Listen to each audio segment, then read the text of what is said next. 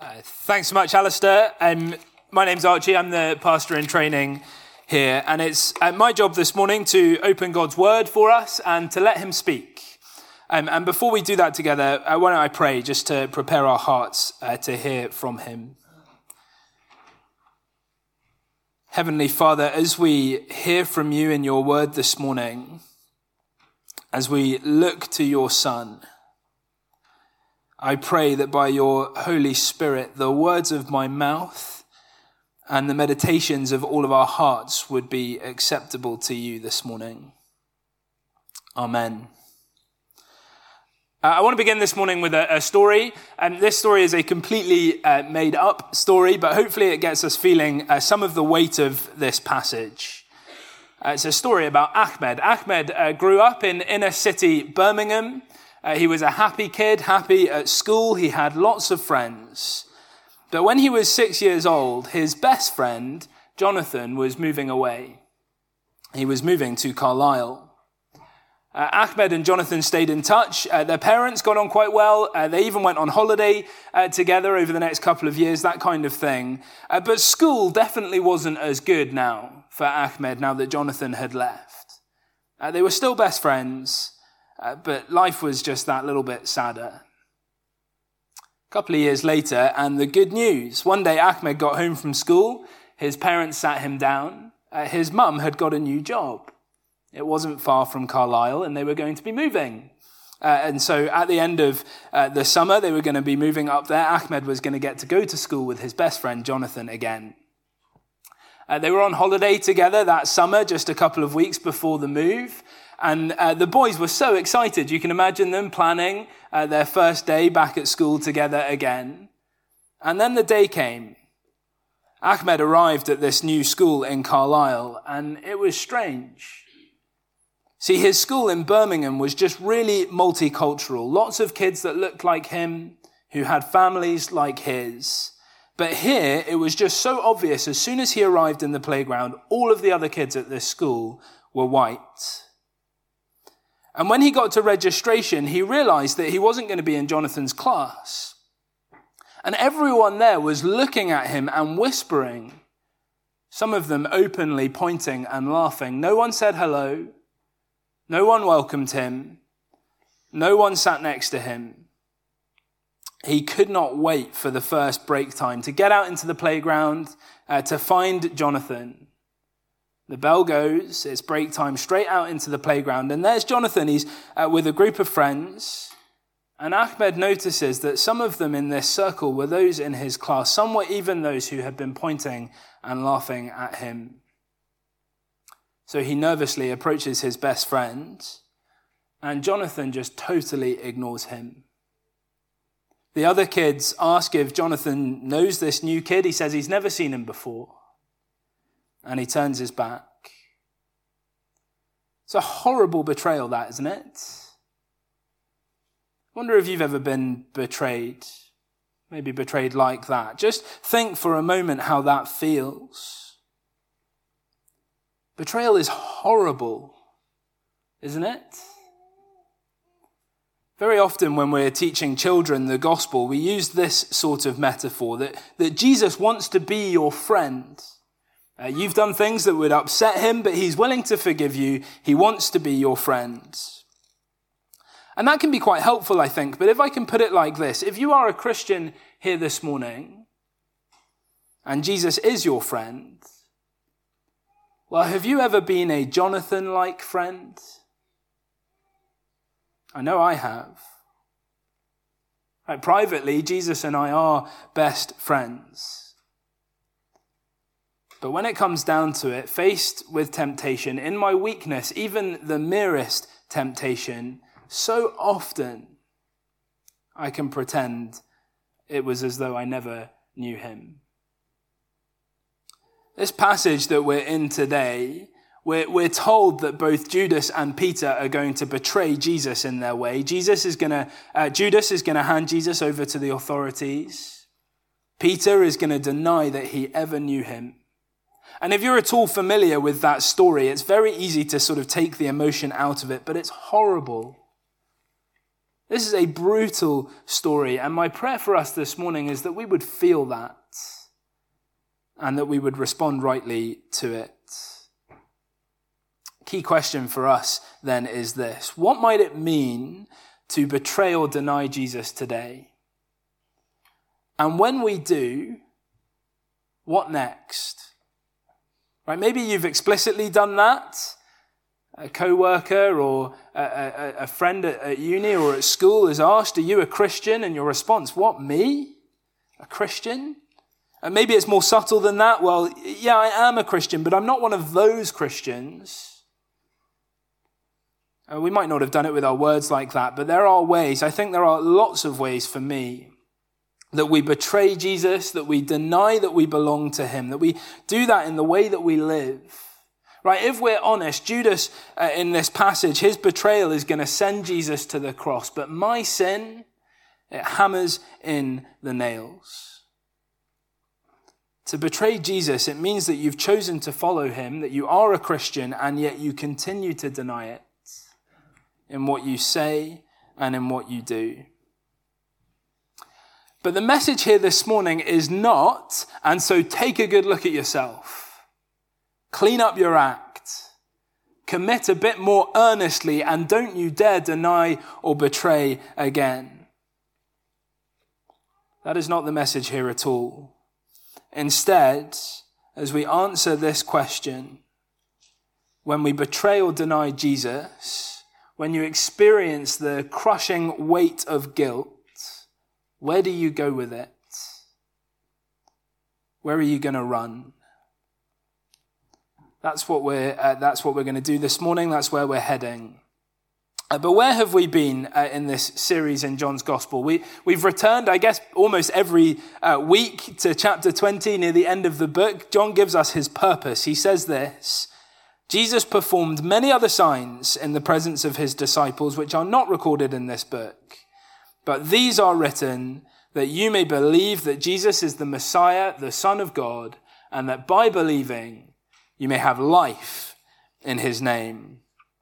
In other words, John wants his readers to see all the incredible stuff that Jesus did and to understand that all of it was supposed to point to something much bigger.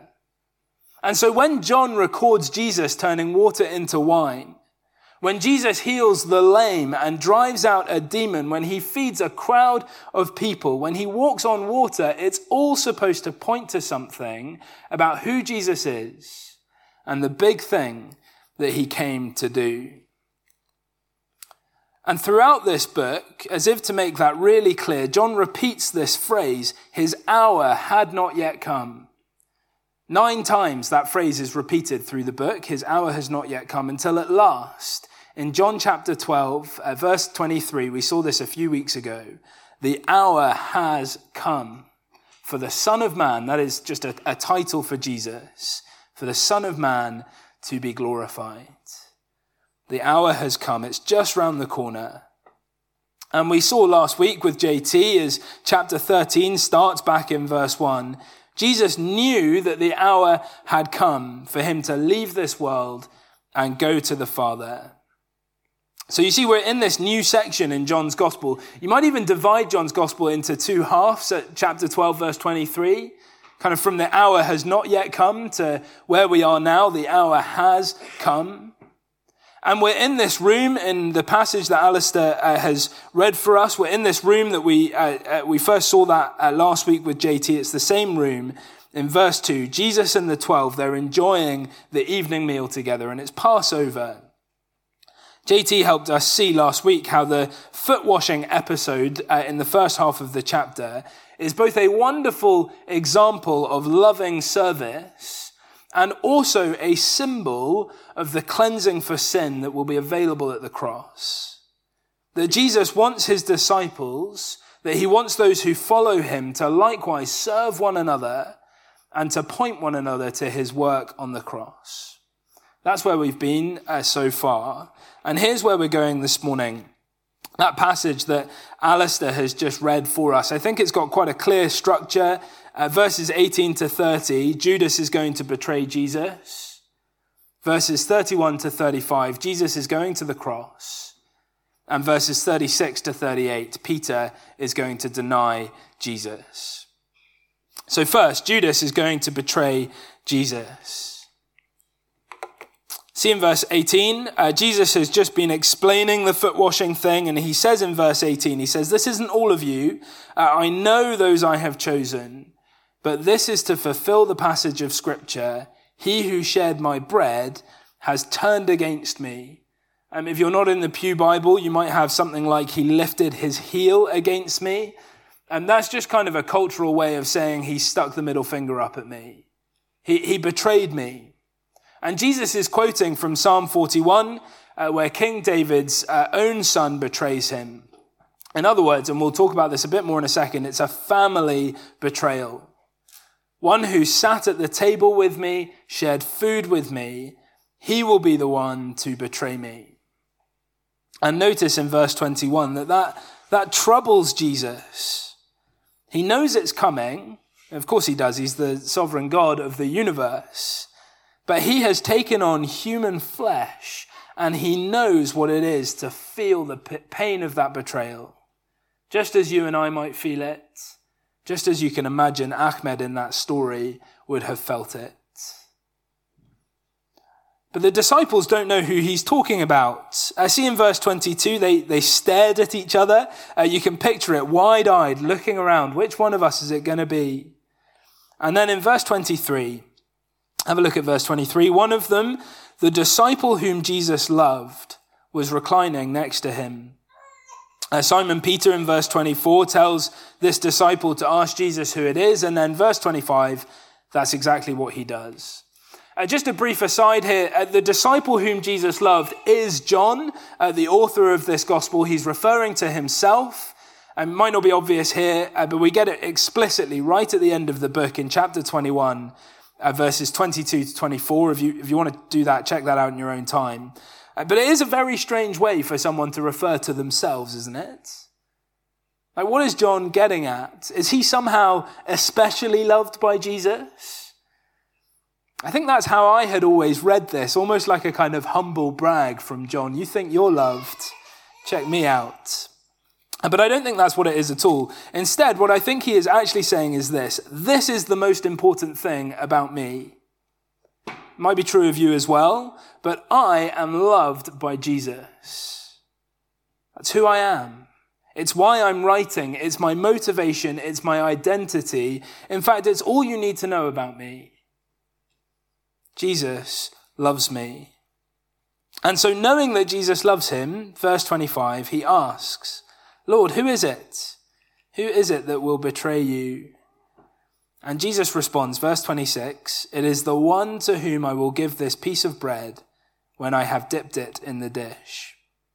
Apparently that was a sort of sign of honoring someone, a bit like we might raise a toast to someone at a dinner today. And Jesus, still in verse 26, he dips the bread, he gives it to Judas. It's a special kind of honoring. Yes, he's saying, "You will betray me," but he honors him as he does that.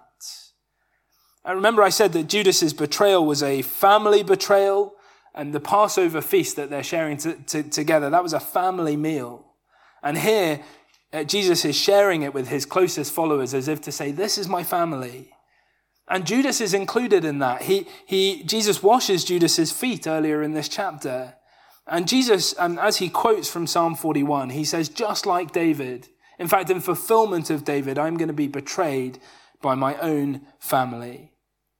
And more than that, as he hands him the bread, as he honors him in that way, he says, "Judas, you are part of my beloved family." He extends grace and honor and the offer of life to him, even in that final moment. And it is final, for immediately, verse 27, as Judas takes the bread, he decides finally to betray Jesus, and Satan entered into him.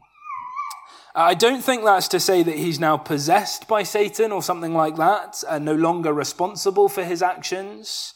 It's not as though Judas was innocent up until this point. In chapter 12, John tells us that Judas used to help himself to the money in the money bag. And in verse 2 of our chapter, we saw that the devil was already at work on Judas to betray Jesus. But this is a final rejection. A rejection of Jesus' offer of love, it sort of seals the deal, signs the fated betrayal as Judas finally allows evil and darkness to overcome him. In other words, I think this is the point of no return. His heart is now so hard that there is no going back. The disciples, as is typical of them in John's gospel, continue to fail to understand. See in verse 29, they think Jesus is sending Judas out for supplies or maybe to give to the poor. He was the money bag guy after all. But Judas, he takes the bread and he heads out into the night. As Satan enters Judas, so Judas enters into the darkness. Earlier in the week, Keita told me about this painting that's on the screen. It's an amazing painting. It's currently hanging in the National Gallery down there on Princes Street. You can go and check it out. It's by a French artist, Poussin. And just see the way that he uses light to tell the story, just like John does in his gospel. That's Judas there on the left as you look at it. He's in the dark. His back is turned to Jesus and the disciples, and he's heading out into the night. Judas is going to betray Jesus. Next, Jesus is going to the cross. And we'll see here that the cross is glorious, that the cross is necessary, and that the cross is love. Have a look at verse 31. When he was gone, in other words, now that Judas has left the room, Jesus can really get going on his teaching and prayer that will come in the following chapters. And Jesus says, now the Son of Man is glorified, and God is glorified in him. If God is glorified in him, God will glorify the Son in himself and will glorify him at once. Now, those verses are obviously quite difficult to understand and see the logic of, especially, I think, because on the Pew Bibles they're over the page from one another, aren't they? So it's hard to follow. But let's just try and see the logic of this. First, the Son of Man is glorified. That is Jesus, the man, the human, shown to be glorious. And then God is glorified in him. That, I think, is the divine nature of Jesus. God, the Son, will be glorified in Jesus, the human. It's true in that direction. The second half of the verse just says this is true in the other direction too. That is to say, Jesus' humanity and his divinity will both be glorified in what is to come. But what does it mean to be glorified? I think it might be helpful, first of all, to say that you and I cannot add to God's glory. Maybe you've heard that, like a sports person after they've won a match or something might say, all glory to God. Or songs that we sing where we say we glorify his name. When we do that, it's vital for us to understand that we're not adding to God something that wasn't already there. Instead, when we say that we glorify God, we're revealing or showing something that already is, showing God to be who he already is, who God really is. In Isaiah chapter 6, Isaiah sees the Lord in his throne room and the seraphim calling to one another. And here's what they say, holy, holy, holy. 3 times they say holy. That is who God is in himself. As he sits on his throne in his splendor and his majesty. In other words, God's holiness is kind of like his infinite worth. God is holy. And the seraphim say, holy, holy, holy is the Lord Almighty. The whole earth is full of his. And you'd expect them to say holiness, I guess, wouldn't you? And maybe that phrase is familiar to you, and so you know that that's not what they say. What they say is the whole earth is full of his glory. In other words, God's glory, for God to be glorified, it is for his holiness, his infinite worth, to be made public, to be visible in all the earth. And so in Exodus chapter 33, where Moses asks God to show him his glory, he is asking God to make his holiness, to make that known. And here is how God responds. I will cause all my goodness to pass in front of you, and I will proclaim my name, the Lord, in your presence. I will have mercy on whom I will have mercy, and I will have compassion on whom I will have compassion. What does God's glory look like as he reveals it to Moses? It is his goodness. It is the name, Lord Yahweh, the name that says, I am faithful to my promises. It is his mercy and it is his compassion. And so here in our passage this morning, Jesus is saying that the glory of God will be seen in what he is about to do. For God to be glorified is for God to be seen for who he is. And nowhere in all of Scripture and nowhere in all of history is that more true than here at the cross.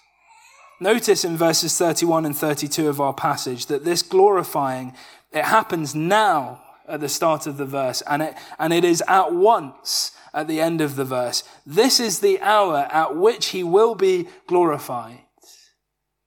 It's the cross. Nowhere does Jesus look more humiliated and defeated.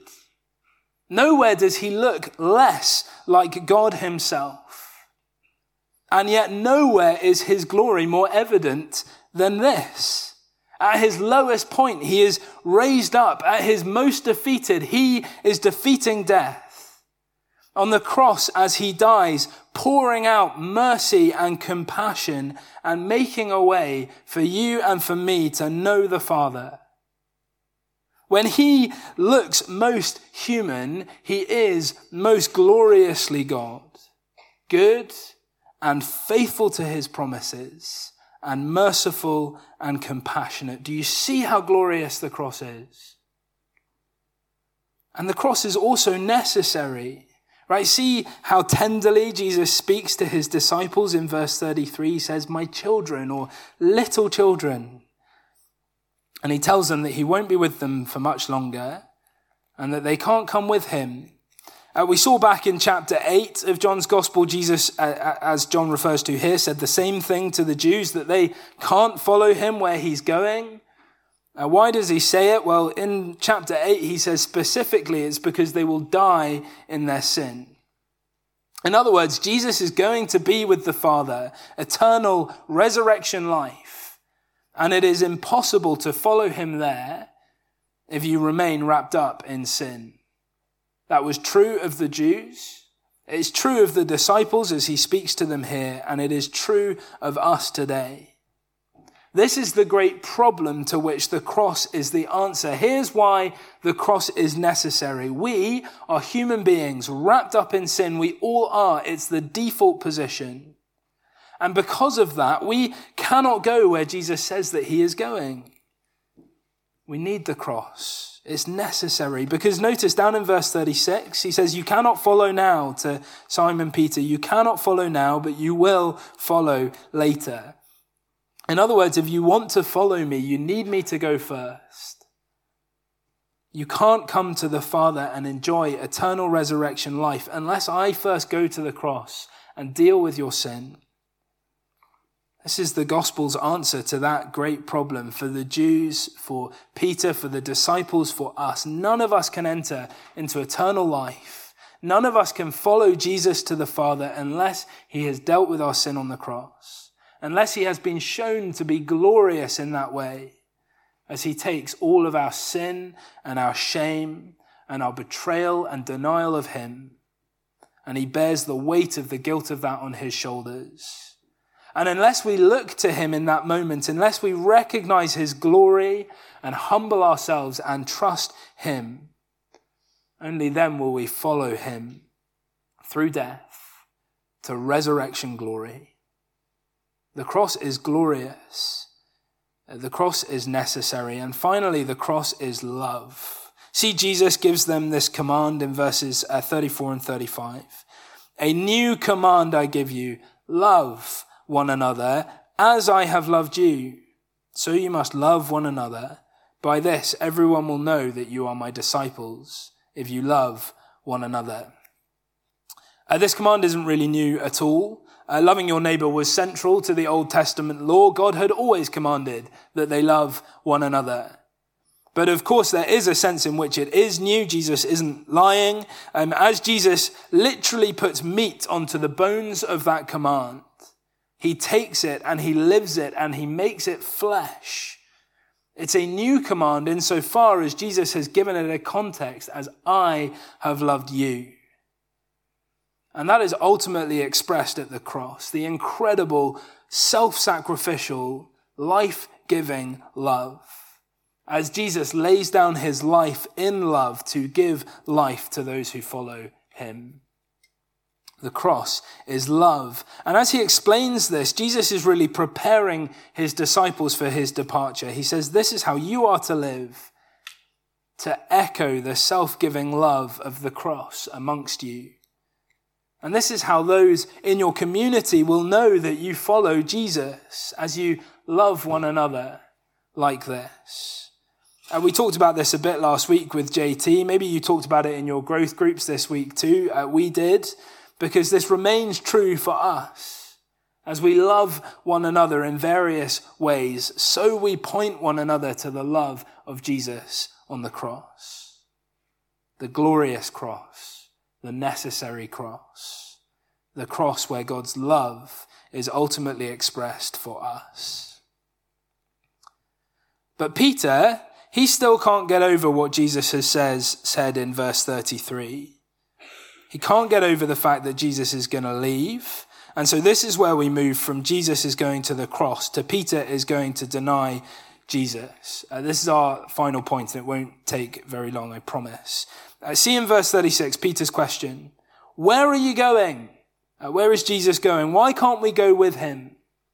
Again, Jesus' response, we've seen it already. You can't follow now, but you will follow later. Peter doesn't understand, and he says in verse 37, I will follow you. I would even lay down my life for you. See how zealous and forthright Peter is, but he's misunderstanding. He thinks Jesus is going on some earthly journey that might result in his death. He doesn't realize that he needs Jesus to die for him, and instead, he wants to die for Jesus. Peter wants to do the saving. And Jesus says, verse 38, you can make all your promises now, but you will deny me, you will disown me 3 times before the rooster crows. Peter will deny Jesus. As we read on over the next few weeks, we'll see he does just that. I began this morning with that story of betrayal of Ahmed and Jonathan, the betrayal and denial of a best friend. It's brutal. And it's brutal here in John's Gospel too. As we've seen the big movements of the plot in this passage, as Judas is going to betray Jesus, as Jesus will be glorified at the cross, and as Peter will deny Jesus too. 2 of his closest friends. It's brutal. But as we put all of that together, notice the importance for us this morning. Because it is also brutal when we betray and deny Jesus. And in some ways we could describe all of our sin like this, as we deny the one who created us. And I think especially brutal if you're a Christian here this morning. Adopted sons and daughters of our Creator in him, followers of Jesus. And yet there are ways, aren't there, that we continue to betray and deny him still. And so what do? We've reached the end of the story here, the climax, the last hour. We have these 2 men. Judas, who followed Jesus but never trusted him, who never confessed him as the Son of God, the Messiah, the Christ, who never repented. We have Peter, often misunderstanding, always zealous, always the activist. He wants to lay down his life for Jesus and not have Jesus lay down his life for him. But despite that, Peter, who trusted Jesus, who confessed him to be the Son of God, the Christ, the Messiah, and who we'll see in a few weeks' time, does repent.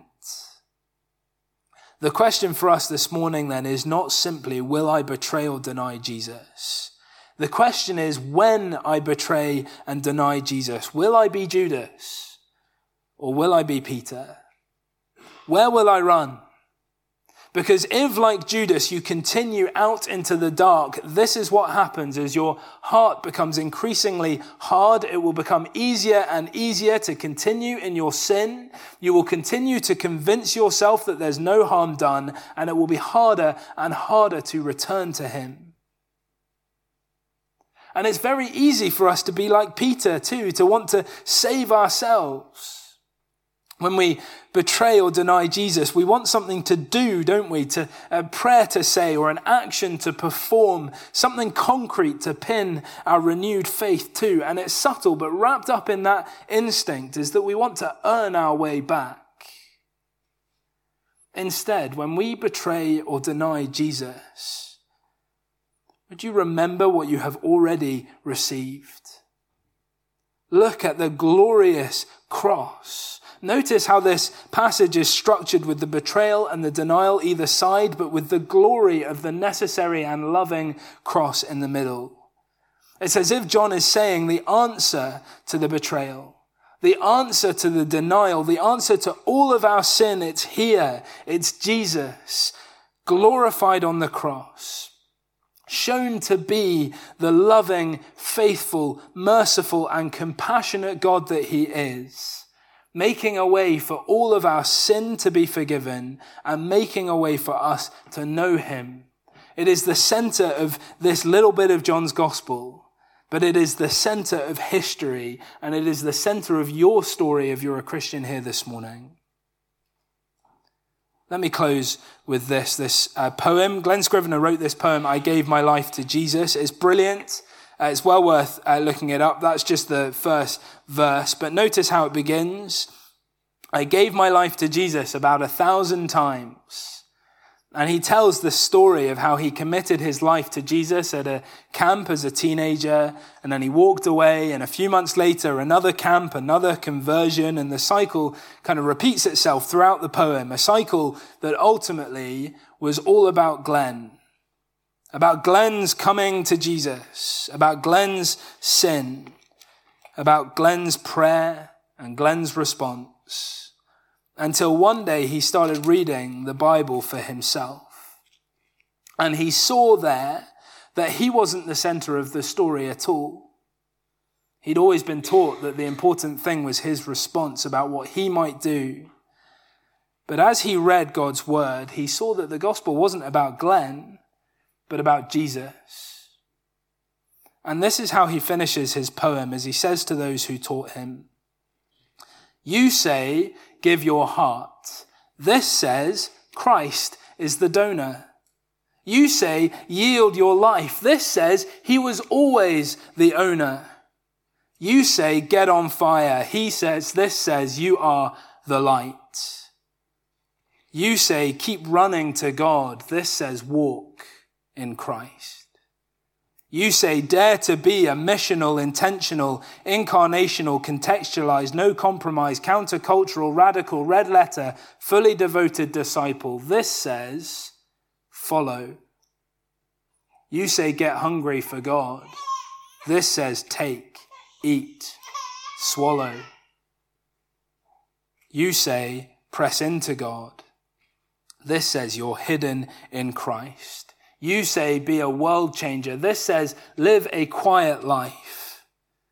You say, surrender all. This says, you're not your own. You say, step up to the plate. This says, you're raised to a throne. You say, burn out. This says, shine. You say, you've got to work on your relationship with Jesus. This says, I am my beloved, and he is mine. Let me pray.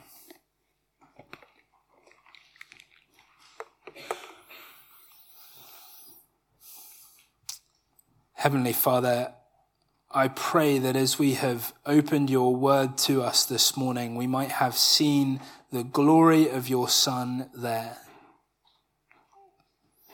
And I pray for each of us that you would help us to receive him with open hands, that we might humbly accept what he has done for us. And I pray that as we go from here, your Holy Spirit would continue to work in our hearts, revealing to us the ways in which we betray and deny your love for us, and pointing us to what you have already won for us on the cross.